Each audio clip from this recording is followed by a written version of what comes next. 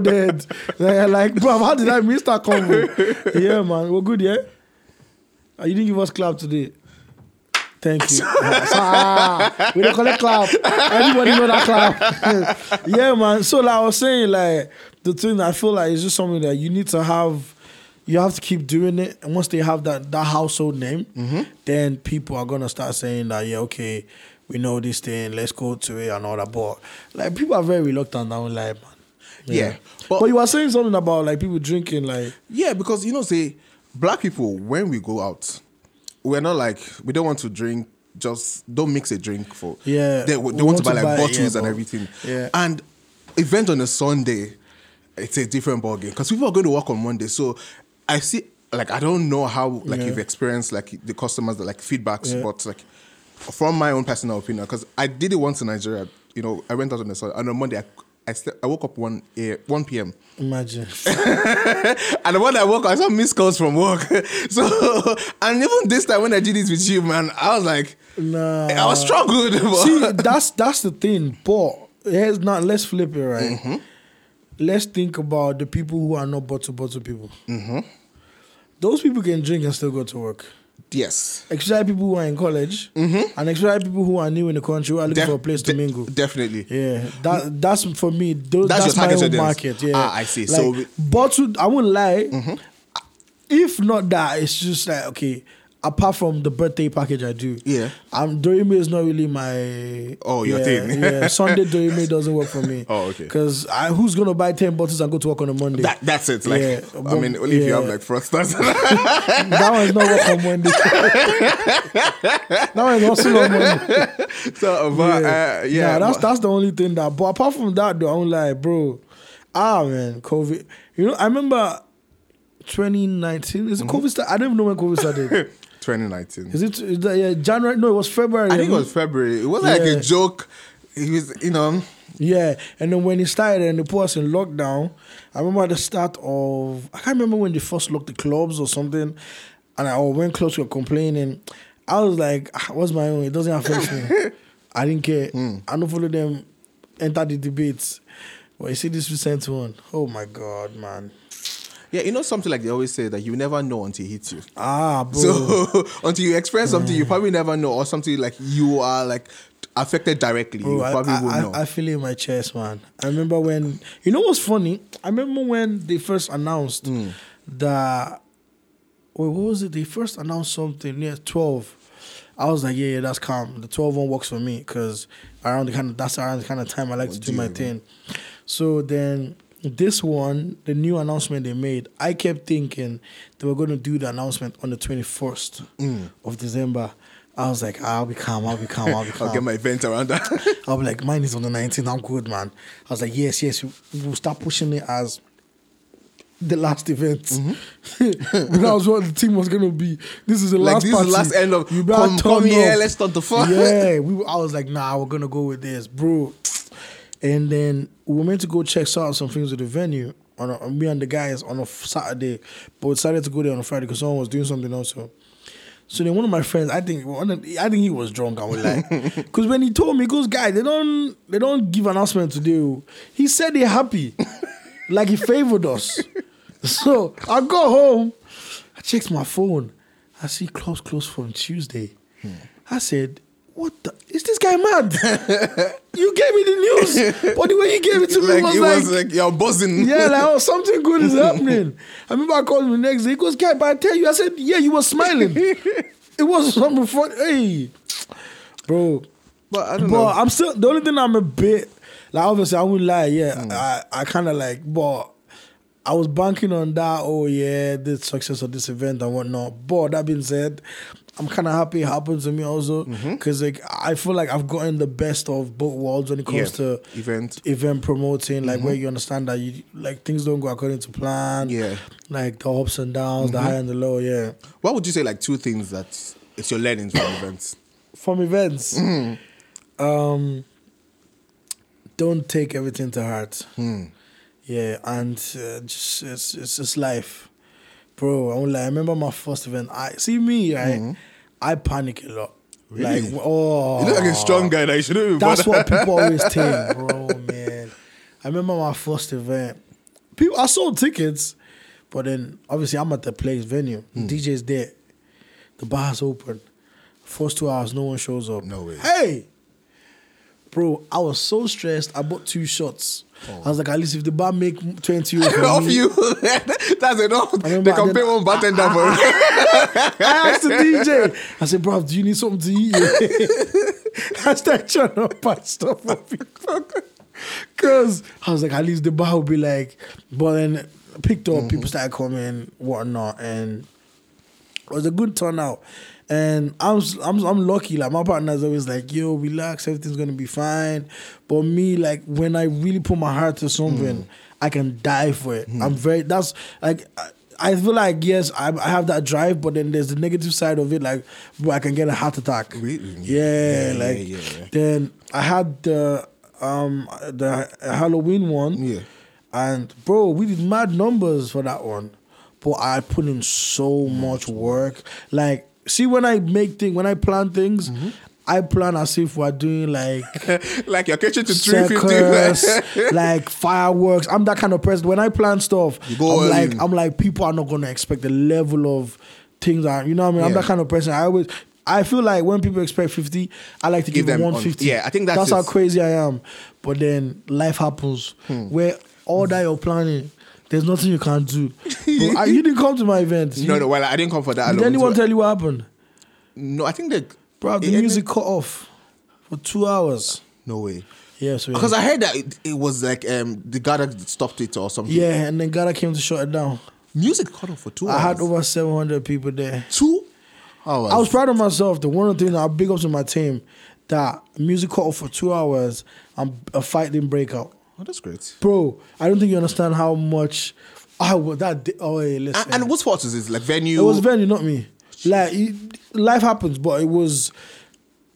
A lot of things went bad that day, bro. I had bottle girls who were meant to do madness. Bottle girls didn't do their job. Oh, no. And they've already gotten paid. I'm only going to go meet them. That listen, can you run me my piece back? They're going to be like, man. And I mean, me and my partner, like my business partner, right? He gets there and he's like, what, go on? I said, listen. I said, we're done. No more. I was like, there's over 700 people here. And I was panicking because I was like, if a fight breaks out, I'm done. But I was lucky, not one fight broke out. The music picked up, music turned back on for like an hour. No way. And then the guys shut it because they did all the license situation and whatnot. Had to run people back their P's for me. Really? Yeah. Do people ask for a refund? Well, people bought bottles. I didn't give them the bottles. What am I going to do? Tell them that come to my next event to get bottles. I had to run people back money. And then I promised the after party that was meant to finish at 6 a.m. After party, the after party tickets came with food. You were meant to get, you know the way when you go clubbing, and you're meant to go, package. I had that package whereby basically the after party, you got food like burger, chips, that kind of thing. And did that happen? Party that finished at 1. Where, bro? No, like even after party, like was that going to be? The after party was meant to be there. Yeah, the after party event was meant to finish at 3, and the after party was meant to go from 3 to 6. My business partner didn't even think we were gonna sell tickets for the after party because when I put it out, he was like, "Are you sure people are gonna buy this?" I said, "Trust me, people bought it. Loads of people wanted to come to the thing, and you know the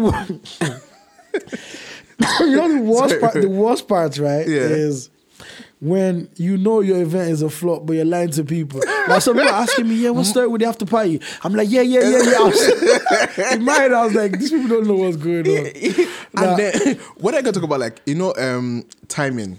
Yeah. And this is not like a race thing, but like, I think like black people don't come. If you get them 4 o'clock, expect them at 7. That was what was so annoying, that the event, like, to be honest with you, I don't like to put blame on people, but the venue, they messed up. Like, everything was on them.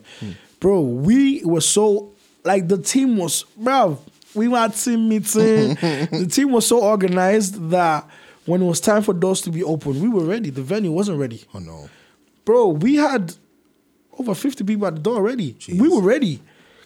And that's the thing, because I sent emails to people in the morning saying, hey, bro, when I say proper email marketing, 150 tin, bro, top man, nuts, come on, you know them ones, man. Because obviously, I always tell people, where you're going in life is where you should always see yourself now. So for me, that's how I don't see myself as, okay, I'm only doing this small place. I can get away with things. I always see it as, okay, if I'm doing something on the level of Ultra and Wireless and all that, they have a certain level of professionalism. I want people to see me like that on that level. Yeah, like, so we had the emailing telling people, make sure you behave on the line. If you misbehave, you're not getting in, all that kind of thing. That's incredible. Man, they hit me, man. And the hell was weird. And that's why I learned not to take things to heart. Tell me why I'm panicking. Like, everyone can see that, yeah. And then people are like, nah, I told you it wasn't that bad. And I felt like my uncle's kids were only gassing me because obviously, like, they're like, oh, big bro told me. They're like, nah, we had fun. I was like, obviously, you are going to say that to me. But then we started getting messages from random people going, oh, I had a great night. Really? I said, oh, you are mad. The music on for 12 hours. I had a great night. Like, were you on Molly? People wanted to come to the place because there was a party at certain month. There was an house party. Like, it was, so everyone was like, okay, we'll go to, and they were just like, oh, the guys. I was like, what? Yeah, there was man, a lot of pressure. Like, it was mad. I remember I was like, raw. But it's life. And that's why I was like, that was one of the things I learned, that I was like, it happens. You can't kill yourself. Yeah, listen. You can't. Like, I don't think all my events, I'd say it's one of the last one I did, which was a silent disco before this, like, that I actually enjoyed myself. Normally, I'm always under pressure, like not. Yeah, I'm like that as well. Like when I'm doing hosting you're constantly on the move, and because people pleasing is one of the most important thing when you're events. Like if you called event for anything, let people be comfortable in all ramifications. Bro. Like they have to be comfortable in all ramifications, and the most not like the most important, but like especially ladies need special care, like they need special attention. Like you cannot afford to like mess up, bro. Like if you mess up, you know what they would ruin you. Like they would just be like talking about it like. Hey, listen. Anyways, let me introduce the podcast. We always introduce after a while, so in case you're probably going, we've been talking for long. This guy didn't introduce. Anyways, guys, welcome to the TTRG podcast. Yes, we're back. I know I've been away for a while. Man became a father. I don't know if you can see this. I'm a daddy now. I'm so proud, man. Oh wait, actually, I can't show it to them now. Oh yeah. Bonda, yeah, man's a family man. So I had to take a paternity break. But today on the episode, I've got my brother Real One, who I've been dying to have on the podcast for a long time. And basically, I want to start with what I said the first day I met you. Do you remember? I talked about food. Yeah, and I said something to you, and you said someone told me that someone described my food the same way. Yeah, this guy's food. Listen, I told him today that if someone breaks the window and the pot is missing, that's me. Because I woke up. Do you supposed do that? I mean, wait, is that actually what you ate this morning? Yeah, there's a tendency you can't make heaven. You know that. I mean, sometimes you just look when you're making the food. You're like, this looks really good. Where's my food? Let me show people. Do you never consider like doing Ramadan? I remember one time I had a friend who used to be like, I hate people who start posting what they're cooking. He's like, why are you doing that? Like, don't post. Like, you're trying to tease me. Hey, nah, man. I mean, it's just like your craft. Like, people that make hair, people that do podcasts, they post what they're doing. I know the younger person. Trust me. I mean, they be like, sheesh. I need to go to that barber's. I need to go to designer cuts. I need to get my face. No matter how nice that hairline is, no matter how nice that podcast is, hey, hunger is not a good thing. Well, hunger is a different ballgame, man. And they say an hungry man is an angry man. Bro, I remember the last time you posted something also. You posted that Scotch egg and meat pie. I said, I didn't reach out this guy. I know that was when it started getting cold. I said, still go where we see, man. I didn't plan it. And my guy goes, the person's I said, I was so pissed, man. I was like, what kind of... that's one issue I have with vendors in Ireland, though. Like, but I understand, obviously it's the business. Yeah. But I struggle. Because see me, right? If I want to eat something, like, I want to eat it because I'm interested in eating it now at that moment. Like, so it's like, imagine someone telling you like, oh, I sell shawarma. And then you're like, oh my God, I really like to have shawarma today. I bet you'll be like, yeah, you order today and collect on Sunday. My guy, did they tell you? My appetite for shawarma would remain till Sunday. What kind of appetite do I have? Girl, well, I think a lot of people do mix like they have their personal life, they have work. Oh yeah, that's what I'm saying. You can't blame them. You can't really blame the business. So it's just like we have the availability day. We can run it this day and get it. I think my own is the delivery system.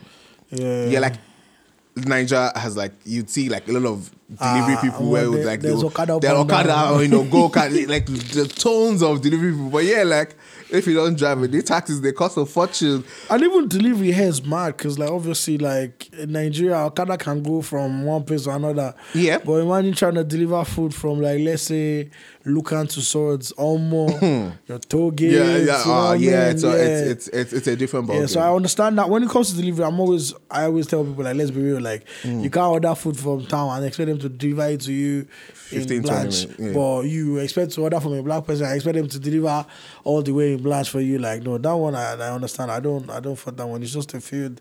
And how did you start cooking? Actually, before we talk about how you started cooking, right? Yeah. So when I was like planning the pod today, I said, okay, there's something I'd like us to talk about that I want, the podcast to be centered around, right? Okay. So it's like Nigerian jollof, right? But not the debate about the Ghanaian jollof and whatnot and all that kind of jollof. My favorite jollof, even my guys, they like the jollof. The woman where they cook am na Ghana woman. No. Really? You see life. Yeah, she's the Ghanaian who grew up in Nigeria. So technically, my favorite jollof is by a guy.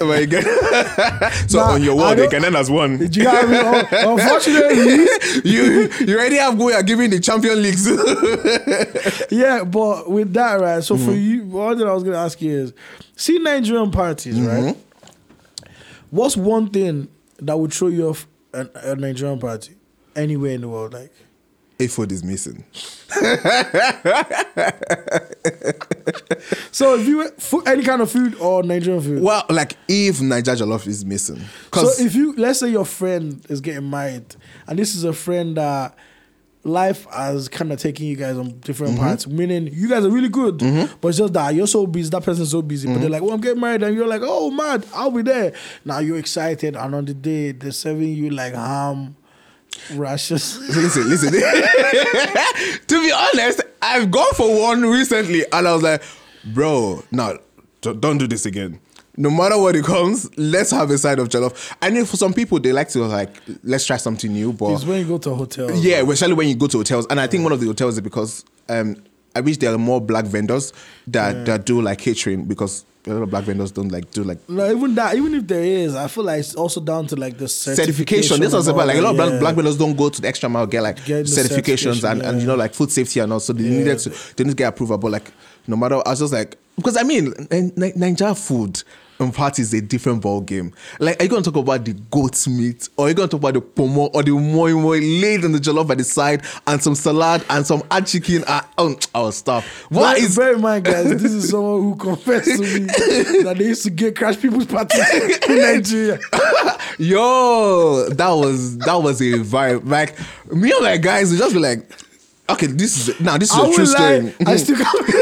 This is a true story, guys. We went to a friend's party, and it was a sister's wedding. But like the wedding it wasn't that lit. And then, the guy was like, you know what, she's just going to drive around and see a lit wedding, and she would definitely like, give us information, give us the location so that we'll come through. Yo, we went to like 7 weddings that evening, and we don't know anybody. And we went home with a huge chunk of cake. No, but how did you guys get table? The thing is, because like with the life of party, you dress nice, you look good. And so you get in and say you're the friend of the groom. You're just like, no, the thing is about at some point, so you're not going at peak period. Like, oh yeah, you're going when like almost 4-5 p.m. That there's like, even the security man has eaten 2 plates of food. Why not do well? So like, they just let you in. Of course, if you look nice, like you suit the venue, no hassle, and it's like most after party time. There's like food and there's drinks. So that's it, bro. That's the business. Have you ever gone to a wedding where you actually like danced with the couple, or like the couple came and say hello, thank you for coming? Many weddings, because they didn't even know you guys. Because when we are in the party, we are there. One of those parties that my friend fell into gutter on our way home. That's how much fun he had. Nah. Well, I want to understand. So when the couple are saying, "Oh my guys, thanks for coming," when you like, "Hey, Shay," I'll just be like, "Oh yeah, you're welcome." No, they gave us a huge cake. Do you know what? For them to just randomly give us, that means we give a performance now, guy. We gave him performance. Nah, that is mad, you know. That would like I remember when you told me that story. I said, wait, what?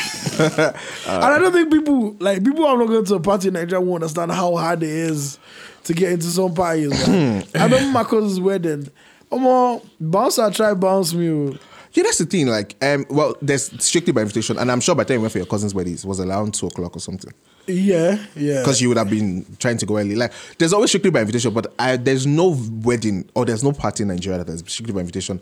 That at some point that they won't break that. Randoms will not come in because like. That's mad, you know. Everybody's in happy mode. It's I'm bare. There's a reason why I'm bare. Like everybody, Nigerians are extremely happy when it's time for parties. So that's the best time to catch them. I was like, nah, that one was mad. Nah, man. And the dressing part is very important because I went to a wedding in Nigeria. The couple were from Ireland, and my friend came with his cousin. And she with her cousin basically, and because it was me, her, and her husband, and the cousin. The cousin wasn't really dressed for the party, but the cousin was like dressed bad. But the cousin wasn't dressed for wedding. You know what I mean? So one thing led to another. I don't know. I remember that day I was very drunk. Because 1 minute I was dancing on one bed, next minute I just saw my friend trying to punch bouncer. What the fuck? Bouncer slapped my friend's cousin. What? The bouncer thought she was trying to pick money on the floor. That she was a random girl. All I remember I was like, and funny, before that, I was playing with the bouncer. So I was like, this bouncer is friends with all of us. Like, what happened? Why did he escalate? And then, when did you guys slap? I was like, wait, what? Nah, man. And the other thing is, but Nigerian weddings don't really go long. Like, they always end early. Like, you know the way... do they go to like 11, 12? Sorry, what Nigerian weddings do you know? Which ones do you attend? Most of the ones I go to, once it's 10, they start packing the chair. No, my brother... Weddings... So you've been to Nigerian weddings that go on to like 1 p.m.? Weddings, 1 a.m.? 1 a.m. because there's an after party. The main ceremony... No, I'm talking about the main ceremony. Well, yeah, like because they start early. Oh, yeah. So, I mean, you're starting like... Some people do the traditional and white wedding the same day. Yeah. And even if you're starting like your white wedding, some people start as early as 12. Yeah. You know, reception starts like maybe like as early as 12 to... It runs down to 8. And in fairness... They've done almost all the activities. So but I feel like in Ireland, because of the time wedding starts here, maybe like 8 p.m. or something, or maybe 4 p.m. because people have to go to work and they would have to come back and everything.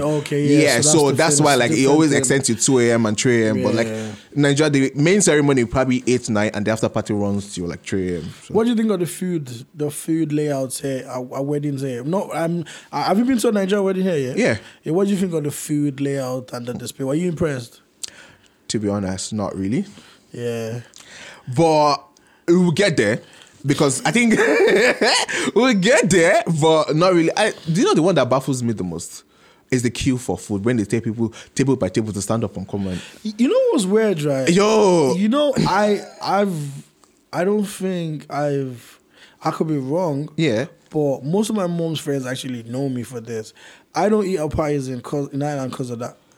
Yeah, it's because. When I came here, I was like 15, 16. Oh, okay. So I had the knowledge of being served at parties. So when I came here, I was like, I'm not going there to go get the food. Yeah, like I struggle with it. Even though at some parties, it's normal. Everyone, even couples get them, I'm going to serve. But in my mindset, I still feel like if I'm not getting served, I'm not gonna actually like weddings where it's big. I barely eat. Like even my mom's friends sometimes always slag me. They go Toby thinks people are gonna poison him, but they don't know it's just because I struggle to adapt to that change of you serve because they're nice, right, man. They're serving they are coming to your table or auntie, your uncle, you know they're literally giving you. They're starting to do it here now though. Yeah, I went to a wedding where, like I said, they would get there because. But I still feel like the food layout is getting there gradually, but nah, man. I remember one wedding I went to. I was like, can this be normal? There was so much food. I was like, then now they do it now. Like they start serving, they start gari, granola, asu and all that. I'm like, bro, food is actually a big thing in like It's- Nigerian, like especially weddings. Like, Yeah. if you don't have food at your wedding, I'm just No, know it's that your like wedding was there's no successful. point. You should have just done a Zoom ceremony. Would have watched from our house. Send rice emoji. With fire, making jollof rice. No, like food is Yeah, our so wedding. essential. Yeah, we do food a lot. Like, nah, it's mad. Have you ever cooked for a wedding? No, Would you ever do it? I mean, if I get certification and stuff, I will. I like the way you said stuff.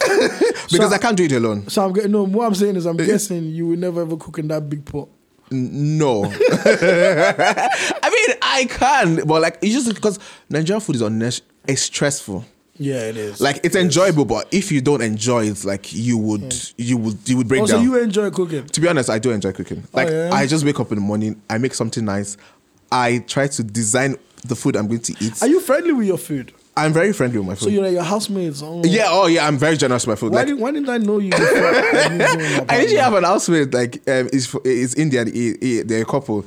And, like, I introduced him to Nigerian food and he has not gone back. Anything he's eating, he's taking stew, is adding to it. His baby's like, is it real one's food you're going to be eating now? No, that ones. Nah, that's mine. It's nice. The reason why I asked if you're friendly with your food, you know, some people like, it's me, myself, and I. And No. they don't like eat I with people like am so. generous. Like, when you like, people like, oh, Ruwan, I saw you cooking jollof rice. Do you still have a plate? Yeah. If you can yeah, pop you're by. like that? I'm like that. If you can pop by. Wow, so like, you actually just cook, like saying, to be honest, I just cook like. how did you start cooking?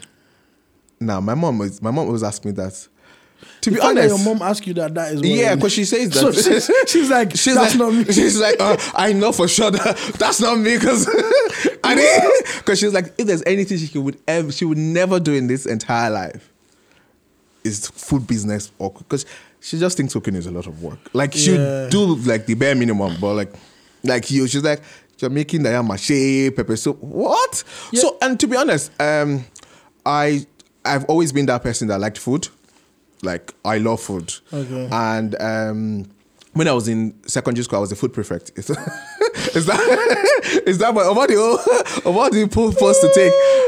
My guy said, yeah, they knew there was only one person that's getting that. And guess the platform I learned how to cook? That was YouTube.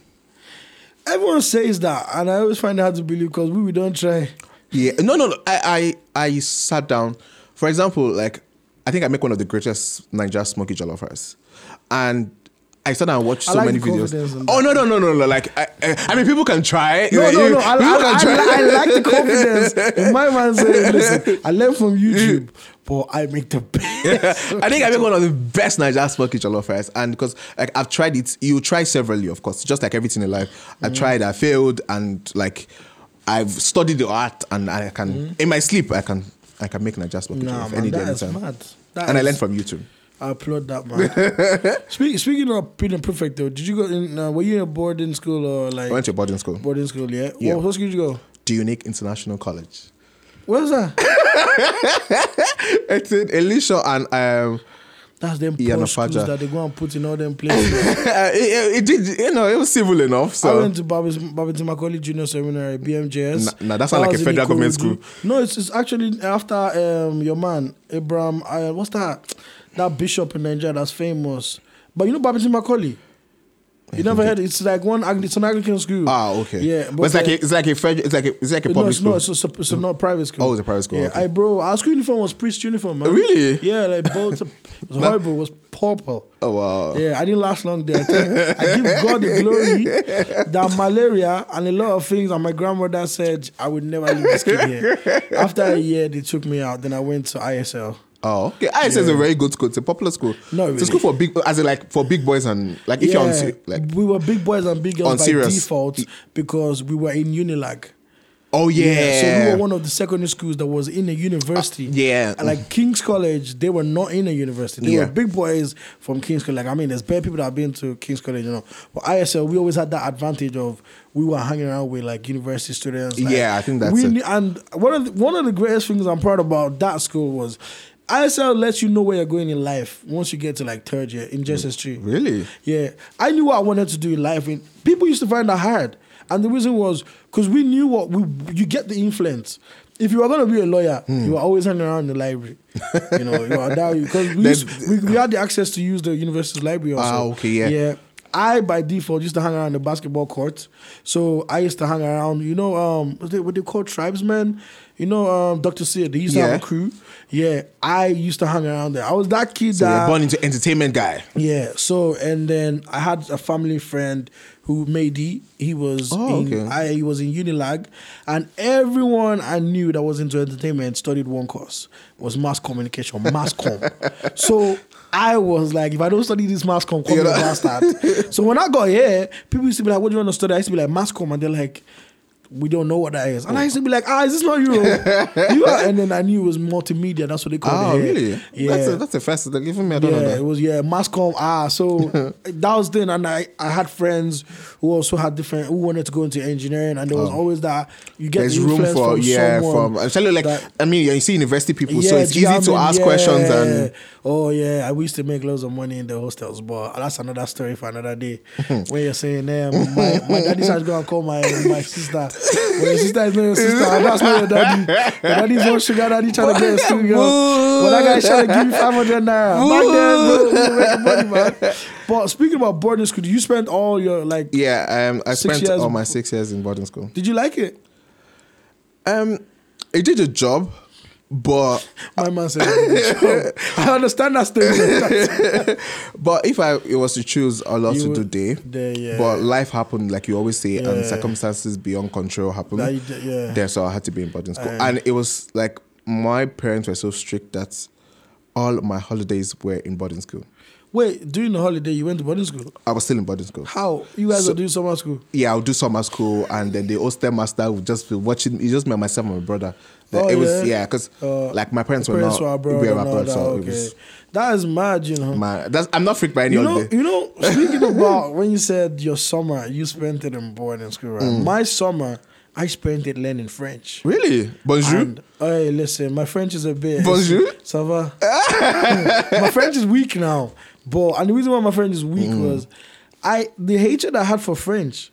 Bro, you think a Frenchman pissed me off? Because what happened was my auntie, who I used to live with, her mom owned a French school. And I don't even know why. The school was even in Mushi. I don't know why someone decided... but later on I found out it was actually her husband who had died before we were born. So it was actually my auntie's dad that built the school. But basically that school was known for French. Yeah. And I used to always wonder, we're never going to go to France. Togo, we've not gone to. Why are we learning this language? When I came here, I could read and write in French. Really? But when I got here, they asked me, what's that one thing? I had the option to pick between French and art. I said, you are mad if you think I'll do that French. Because it was punishment to me because summer, you wanted to play. I had to go learn French. But then speaking about you being in the boarding school, right, and boarding house, right, I mean, we've got Rest Your Soul, like that's Sylvester Kid and all. I remember when the story broke out, right, and I remember when I was in boarding school, my mom was in Ireland. Yeah. My mom came to Nigeria. They tried to really set me up. I was meant to go to Redeemers. I failed the exam on purpose. Oh, wow. I went to the exam for winners or Edepo. I failed that also on purpose. Yeah. My mom didn't know. Covenant, yeah. I was failing the exam by myself than me entered the school. My dream was to go to King's College. Because I had older cousins who were in King's College. And I was like, nah, this school I'm going to. You did common entrance in Nigeria? I did. You know, in Nigeria, like if you're from a state where they don't really go to school, you get into all the schools. Yeah. And my dad's Hausa. So I got into every government school I applied for. My mom wasn't having it. She said, nah, you're going to. So the only school she could get me into was that they didn't care. They didn't really make me write sit their own exam, was BMJS. And I was like, oh, they got me. You know, I remember going to school, my mom bought me cutlass. I said, it's all over, man. And then, I don't know if you had to do it, but then they were so strict. Or no, it was actually the year before us that they had to get that metal box. But us, they didn't allow bring a normal box. It was Ghana was good. They said we can't bring fancy box to school. Really? Yeah, bro, we used to buy bait outside. Public, like open. Yeah, that's why we used everybody. And I remember my mom dropped me there. She didn't tell me she was coming back here. I thought, okay, visiting day, my mom will come. First visiting day, everybody, that's when everyone, my mom did not show. Second one, I was like, wait. Is this like how my life is going to be? Am I getting alone? Like, I remember what had happened. My mom had moved, and my granny because you know visitors were always on Sunday. Yeah. Sunday weekends were her driver's day off, so it was very hard to find a time when he was free to come meet me. And I remember when my granny came to meet me, and I was so chuffed. Now, long story short, boarding house for me was like military school, like being in the army, whereby senior. I don't want to mention the name of my school father, but my school father, till today, I still curse him. Really? Yeah. His father not supposed to protect you. This bastard was extorting. Oh. Yeah, he was making me fetch water for him in the morning. Jeez. Basically, he took advantage of me, and I was innocent. I mean, Ajabo. 11. I think I went when I was 11 or 12. I went when I was 10. Yeah, it was around that. Yeah, and I remember this guy was basically taking my money, everything. And in my head, I thought, okay, this was me paying my way for protection till one JSS2 senior. You know, that's the worst thing most people don't know. Your senior is everybody. Yeah. Because you're in JSS1. Till one JSS2 guy decided to pick on me and beat the crap out of me. Jeez. And I said, where's my security that I'm paying to this school father? And the guy was like, yeah, but maybe you deserved it. And I remember that hurt me so much because I was like, I honestly thought I was paying this guy for protection.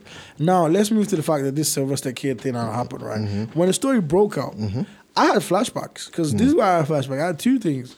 When my mom took me out of boarding school, I was pissed because I wanted to do mine when I was in JSS2. Yeah.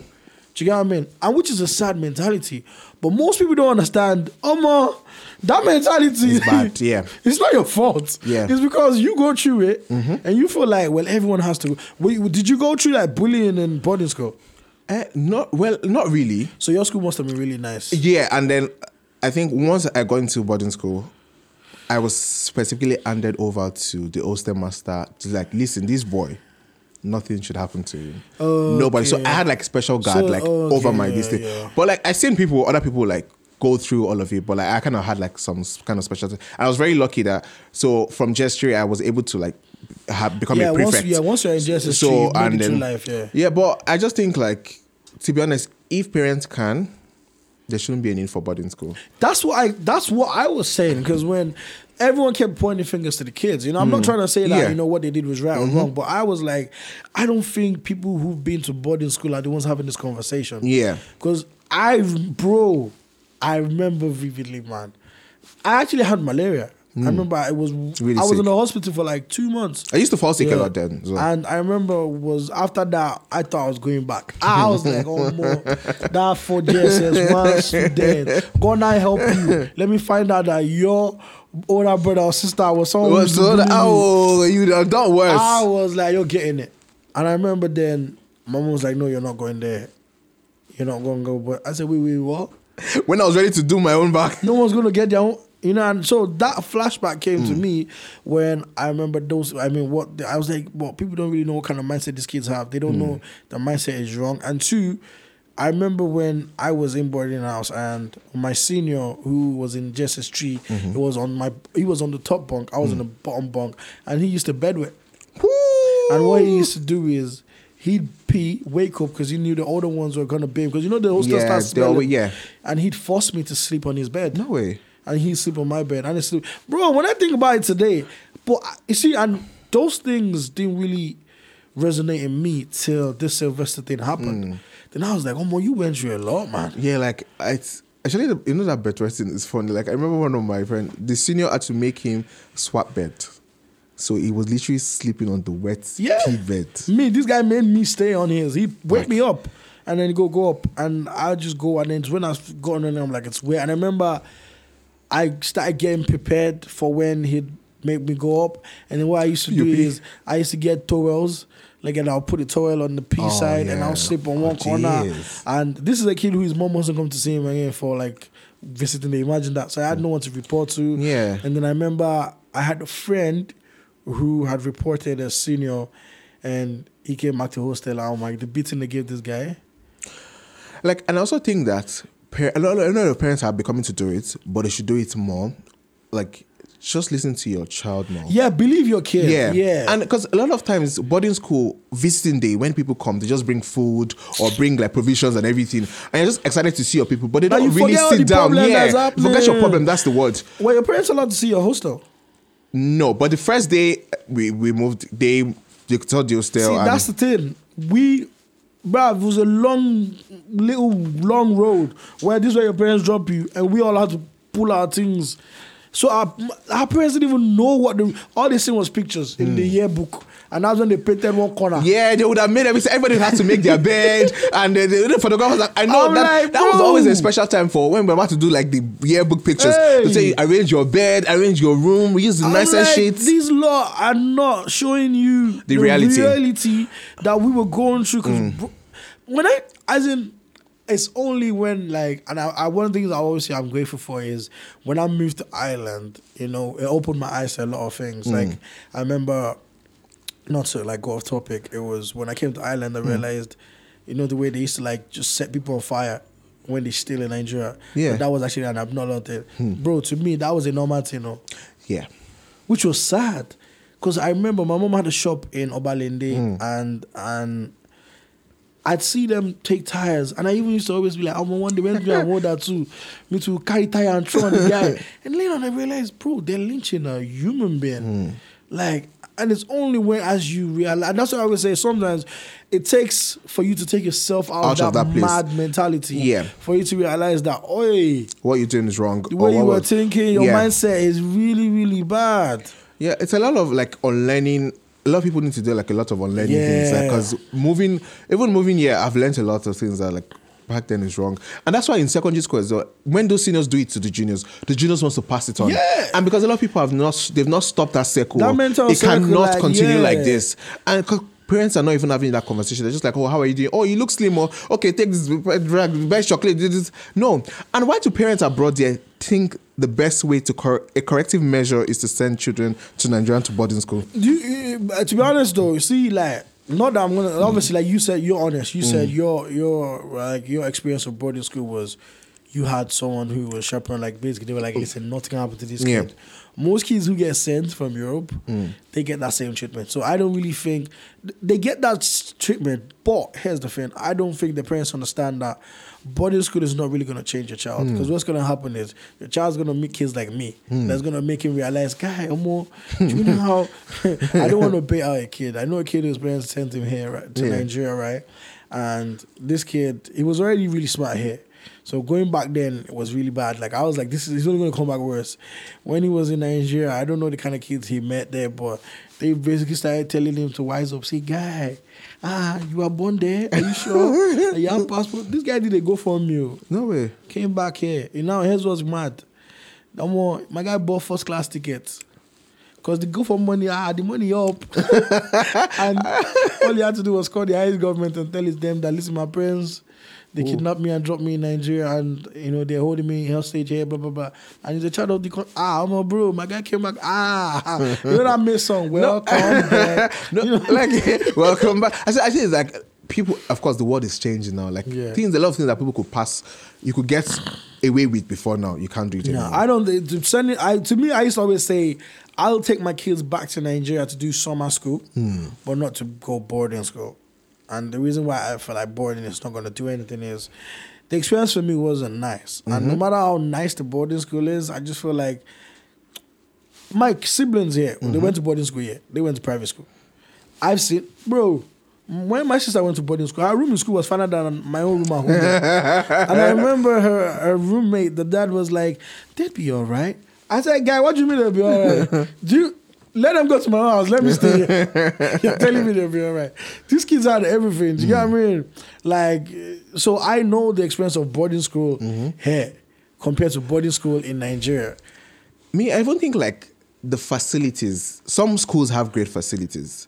But you see the individuality now, the people responsible for the kids. Yeah. They also carry on their personal life to schools.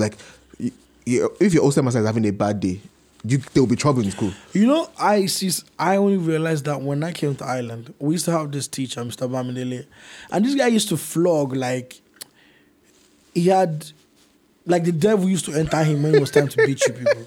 And I remember at this day, Yoruba teacher. And there was a day when he hit me, and I clocked it. I said, "Yeah, you're not happy, man," because obviously I was very, very when you see a picture of me in Nigeria, I look like a kid that was unhappy in life, but would never say a word. I was that kid. Guy, if you flog me 20, I won't move. and I won't react. Neither would I look at you. I'll just keep looking. So I remember this day, this guy was, now, teacher enter class, bang, bang, bang, but I don't know if you guys used to do it, where good morning, so that kind of thing. Oh yeah, you went to a really nice school. I was sick that day, so I didn't have the energy to get up and say good morning, so welcome. Bruv, this guy just came on my neck. Why? Ooh. I said, wow, man. And I think I had fever or something that day. So the energy to even explain my situation wasn't there. And I was just there like, I'm sorry, sir, blah, blah, bro. This guy brought me out. Oh, my guy was beaten. All time one girl in my class, I'll never forget. She knew it was bad. That even the girl started crying for me. Because, bro, I just dropped one tear, man. And in my head, what was going through my head was, oh man, wow. As this guy beats me now, my mama don't even dey here where I want to tell my mama. Now my auntie house I did. I actually got bet that day when I go home. Really? Yeah, because I had, when you get like, I had marks on my back. And I got home, I couldn't sleep. My auntie said I was, and like I said, I looked like a kid who was, I won't lie, I had my... You had your moments. You did your thing. Also, yeah. If I fucked things up. But my auntie thought I was troublesome in school, so when I go home, they bet me again. That's another thing a lot. Like, see the mental slavery a lot of kids growing up in Nigeria carry. I don't think people know. Yeah, people don't know. Like, I was reading a story where someone said the kid was complaining about being bullied, but daddy would say, go back to school. Yeah. Like that mentality, fight for yourself. Are you not strong? Yeah. That kind of thing. So thing. a lot of things is like, they think when you go through physical pain, it makes you stronger. It makes you stronger. And sometimes it adds to your problem. Because sometimes it's not about the pain, it's about maybe just listening and finding like a more constructive way to get things done in a better way. So like, I feel like a lot of more people having the conversations and parents are like, talking about how we can unlearn and do better. Because the first act is listening. Yeah. When you are patient, money is great, looking for money. But one thing about Nigerian parents is like, the moment you choose to be a parent, try as much as possible to be a full parent. I mean, life would happen. Life would happen. You look for money. You need to travel to look for passports. This is not meant to be funny, right? But did you watch the interview of the dad, or the kid who died? I did. And the dad said that he was going to go to Lagos, but first he had to go to Port Harcourt. I was like, only an African dad would be like, yeah, you go look at me. I saw this business out first.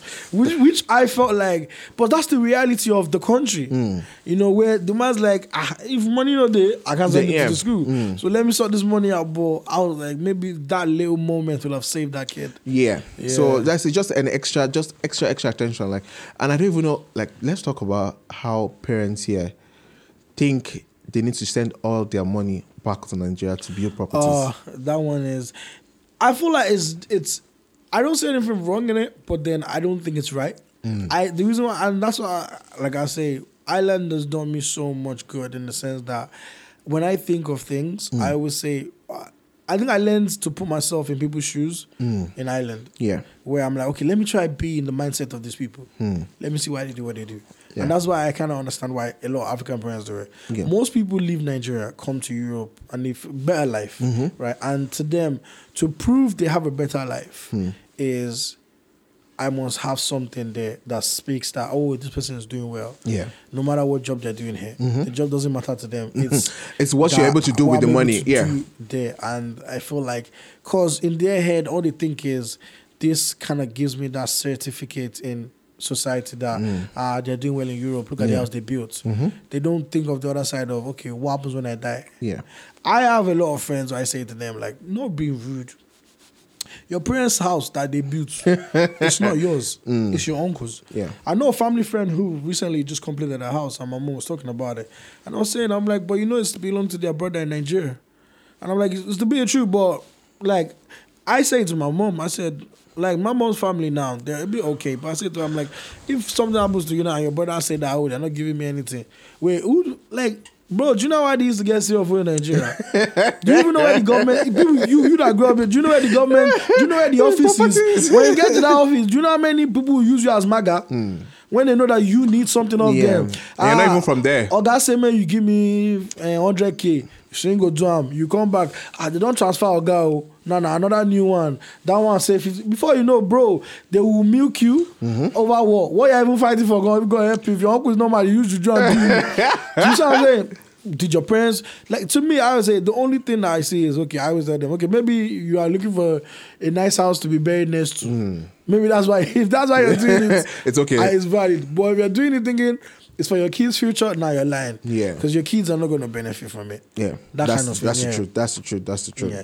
But even people in our generation still have that mentality that they want to do something in Nigeria until they have. But then I don't blame them because I always feel like it's the, like, you know when they say, like, when you're not exposed to something, you don't know it. Like, I have friends who be like, oh, I've done this in Nigeria, I've done this. I'm like, guy, you know where the office is. Like, okay, now, me and you, let's go to Nigeria. No uncle, no auntie. Let's see if we're going to be able to survive. You guys, you don't know anything. You don't know any government, this thing. You the farm, you tax office, bro.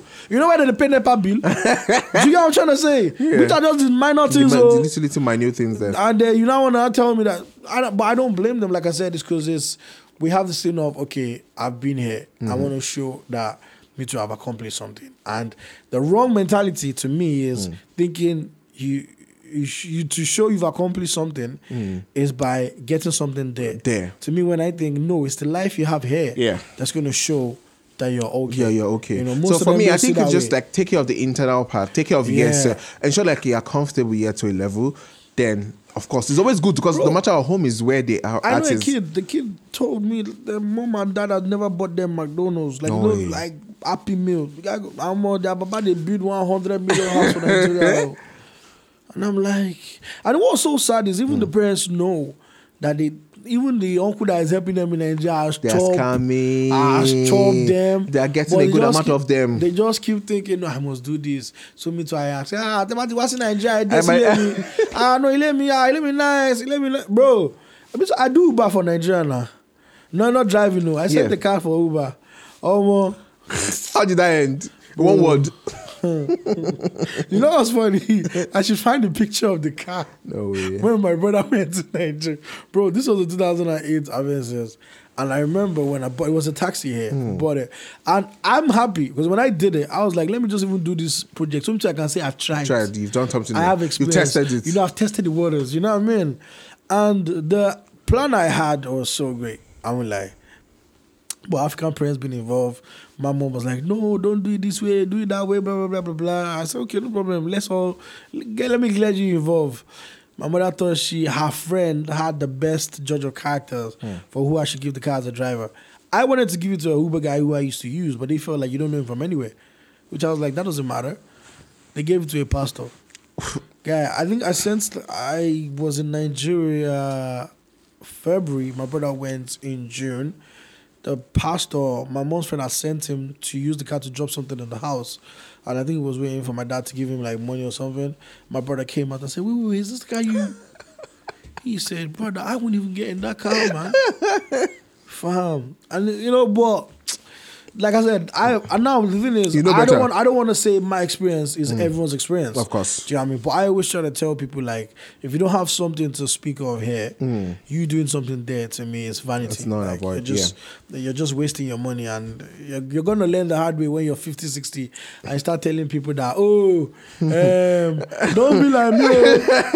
Just see them old African uncles. I know. I'm like, especially when you're in a taxi with them, they're always giving you this gist, like, nah, man. Like, but before I wrap up on things, right? Quick one. So, do you think Nigerians here, right? And Nigerians are home. Do you think Nigerians here know that they're not the same as the Nigerians back home? And when I say they know the same, okay, I'll give you an example. So, NSAS, right? I feel like a lot of Nigerians here think their voice matters. And I think it doesn't. That I feel like you're just making white noise. I could be wrong now. Well, I think you're a bit wrong and a bit right. Now, the perfect example is I'm just going to go to, I think their voice matter. Why I would say that, like, let's look at Afrobeats. Now, Wizkid will say he's selling out O2 and, you know, all these big places and everything. But now you need to understand that the amount of Nigerians, at least African Nigerians, that now live in London, so like it's because of the volume of that age bracket. It's like they have the money to afford these things, that they can do all of this now. Oh yeah, we're the ones who pushed the music. Yeah, no, I'm not talking about the music. I'm talking about as the government. As the government. So I'm saying, like, so with NSAS now, because it was a collective voice from abroad, back home. Everybody abroad that could use social media as much as it made the buzz like a whole global word. So that's why I say, like, everybody's voice matter. But what I think is that people here might not just understand deep struggle. That's what I'm saying. And the system, and the reason why I say that, right, is when NSAS happened, I had friends who were very passionate. And for me, my passion of Nigeria died with subsidy. I was a very, very... Well, my goal was to leave here, go back and, serve my country. I really wanted to do all that. And why my goal, my dream died with being a patriotic Nigerian with subsidy was... I remember the subsidy time when it happened. The first protest, next day 1, day 2, before I know... Day 3, Pasuma don't they perform, Olumide don't they perform. Next thing, they are bringing concert speakers. And I was like, okay... You see, when Buhari said Nigerian youths are lazy, a lot of people didn't understand what he was saying. And that's why I feel like a lot of Nigerians don't really understand information. Buhari was 21 for AMU. Bro, do you think he was doing para for me? Do you get what I'm trying to say? At that age, they were on serious smoke. Us, at this age, like, okay, so with the NSAS thing, I remember... My friends were like, oh, what? This was after the killing, which is so sad what happened. But then they're like, oh, let's go to the Nigerian embassy here. And I was like, yeah, what do you think is going to happen? And they're like, what do you mean? Like, blah, blah. I said, okay. I said, if you come carry me, I'll go with you. I went. They built coffins, started saying Buhari must die, something. They were dancing in front of the thing. Said the ambassador didn't want to come out to come and speak to people. But before we know it, they happen. They didn't serve jollof rice. Yeah, they were serving food. Me and my friend got there. The first person we saw was a guy tearing chicken. Now, do you see what I'm saying? Right? How are they going to take it serious when you are doing that? Bro, they shared pizza to the guards now. At that protest in Ireland. Now, I'm not trying to say what they did was wrong or discredit what they were trying to do. But if you were a Garda, right, and the day before that, there was a protest in town about lockdown where Gardas were beating people.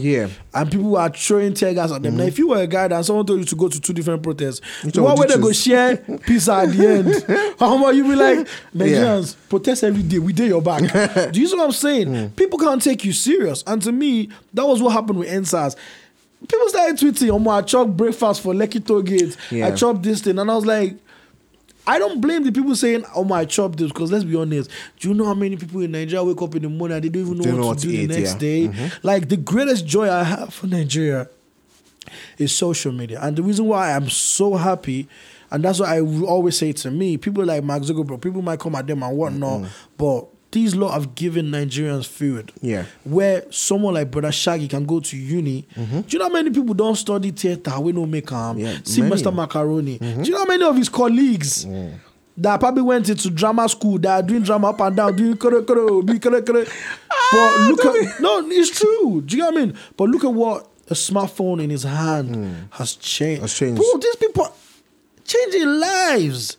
So to me, that way I will always be a big fan of what social media has done, whereby these people can actually earn normal, above even, it's even okay incredible. living. It's do you know what I mean? Like people do like jobs off Twitter, incredible IT jobs, like support system for organizations. Like, so to that end, I'm happy about it. But then the other side of that debate for me is where I'm like, okay, we think, like I always say, someone who has hearing problem can never hear you, which is where, and I feel like the government in Nigeria is in this systematic format whereby no matter how well established social media and all that is, they'll still want to break it. These people will still always have what they do. Like, for example, I always find it funny when Davido came out and was campaigning for his uncle and he's saying he's our own Osun State, which is sad because a lot of people here might not know. This guy's former uncle that died was governor.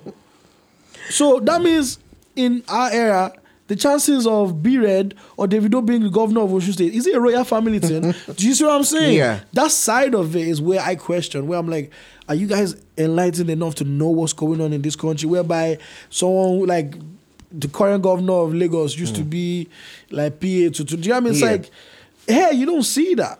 Do you get what I mean? So the thing is like Nigerians are quick to forget. Yeah. So trust me, if the marketing strategy team package Buhari for the next 2 years in some sort of subtle way that is generous, is giving money, is giving food, he might win again. Are you telling me that guy that wear red cap gets behind Buhari, he won't get just that's where for me, when I say I question that whole social media thing, that's what I mean, where I'm like, okay, do these people understand the daily struggle of an average Nigerian? Like someone who don't write jam like 10 times. Like I said to my friend, I said, some people here don't know what in jam mean. Some people don't understand what finding admission is. When you find admission, money to buy form. I always say that, like, going to Nigeria on holiday is different from living in Nigeria. Oh, yeah. Like, 30 December is an iconic time to go to Nigeria. You would have the best time of your life. But if you see past the old parties and everything, people are struggling. People are living from mouth to mouth. People are in so much pain and discomfort. But with the old Nigerian spirit of, we keep going strong. It's good, but I wish it could just change that. Like, if everybody could be as comfortable as like the world will never, the fingers will never be equal. But if the government can at least make an average person be like, on the street of 20 people, let 15 people be average, and I think the debate on social media, and I always say it is, we need to debate and campaign that the British should take us back. I would agree. I think if the people that are on social media, or if you can use our voice and say, listen, we are submitting ourselves to you. We don't even want visa to we don't want free entry to UK. But just make sure you come back and take this country. I would agree. Because the system will be there. And for me, that's why I remember an uncle said this to me. He said when he knew that Nigeria would never ever be on the same level as Europe. And which is sad is we always complain they call us third world country, but we have all the gold and everything. I'm like, there's a reason why. Do you know a homeless guy in Ireland, right, can tell you to your face that he's gonna drink a glass of wine, and he's gonna get it? Ew. Do you know that people who have jobs in Nigeria who can tell you to your face that I'm gonna eat dinner tonight? Many. They know these are not people that are on the street. They have jobs. Yeah, I know. Many. Like, and that's why I feel like that mentality, a lot of people don't understand how bad things are. Yeah, it's whereby really someone who is working. But I remember when I don't want to bait them out, but I went to Nigeria to work for a TV station, and we got to mingle with like Nigerian young people who were serving. And bro, I met people who they never pay salary like 6 months, 7 months. It is. It's amazing how people only blame the government, but trust me, have you met a Nigerian in Heathrow? There's a queue. Everybody's acting normal. Yeah, but as soon as you land in Murita, everybody is scattered. So it's not just the government. It's like individuality. Even an individual person needs to understand that you're my brother's keeper. I'm your brother's keeper. Yeah. Let's do right. But no, everybody wants to rip somebody off, and it's. That's why, like, the corruption start from the government, start from individuals, start from it. Even little children now are becoming to tap into it. Well, yeah, they've always tapped into it. It's just we didn't know. There's always this joke they used to say in Nigeria that if me and you are sitting right, and I beat a kid, right, and the kid's mom is coming, if I give that kid biscuit and say his uncle that bet you, or more. It will cooperate. By default, uncle is the one that paid. And that for me is where I feel like the corruption starts is where from bribery, like, and I always say, not that the Western world don't bribe. Of course they do. But there's a level of understanding and there's a level of respect with things. In Nigeria, someone can tell you, I will like slap you. And there's delivery. Do you know what I mean? Like, even, like, I'm sure bribery gone. But there's delivery. Here. Like, but there's delivery. Yeah, like, it happens here, yeah. Nah, it's a mad one. And, that's why I was like, I want to start having conversations with people about like things like that, because I feel like those conversations, you can't have them on Twitter. Like there's a big thing now, I don't see on TikTok, which is where people do the countdown when they're leaving Nigeria. Oh yeah, even on Twitter. The airport, I will never miss you. If this is Shola Sobowale's picture, welcome to the new disposition. So that's the jackpot. Do you get what I mean? And it's just, and I'm like, I don't know if you heard about it recently. They said that now they want to start basically forcing Nigerian doctors to like work in Nigeria for 10 years. Oh, I seen that. I seen that, like, because thousands of doctors are leaving the country. And not just because, it's because you guys are not even making them feel comfortable. Because they see what their colleagues are achieving abroad. And I mean. It's like, wait, what? Nah, that's like I said, those kind of conversations is where I feel like, yes, we can banter and all, but we need to have like real conversations, about life, real conversations about, like, for example, you mentioned about parents building in Nigeria and all that. Because I feel like a lot of people, if they could tell their parents, Mommy, I think this is stupid, the mom might actually listen and be like, well, for these kids, I actually think this is stupid. Do you know what I mean? But if your mom is like, it's for you, and you're like, okay, it's for us. Like, without thinking, wait, is it really for us? Yeah, them kind of things, man. Yeah, therefore. Anyways, I want to say thank you for coming, bro. I really appreciate this conversation. Thank you so much. Hopefully, I feel like the next time I have you on the pod, I want to bring food. Yeah, I'm up for the challenge. I want to bring food. I want to show you the smoking Nigeria jollof where you don't get from nobody. You know, it's funny, right? Yeah. The topic of the podcast is actually called Nigerian jollof. So now we're gonna change it to the best smoky. Wait, before I go, what's the difference between normal jollof and smoked? It's the way it's being cooked. Oh, so what do? You smoke it? Is it? Leave it to the chef's secret. Anyways, man, listen, guys, that's all we have for this week. Big ups to Real One for coming through. Thank you, Toby. And we'll see you guys next week again. Take care. Peace. Yeah. How long was that?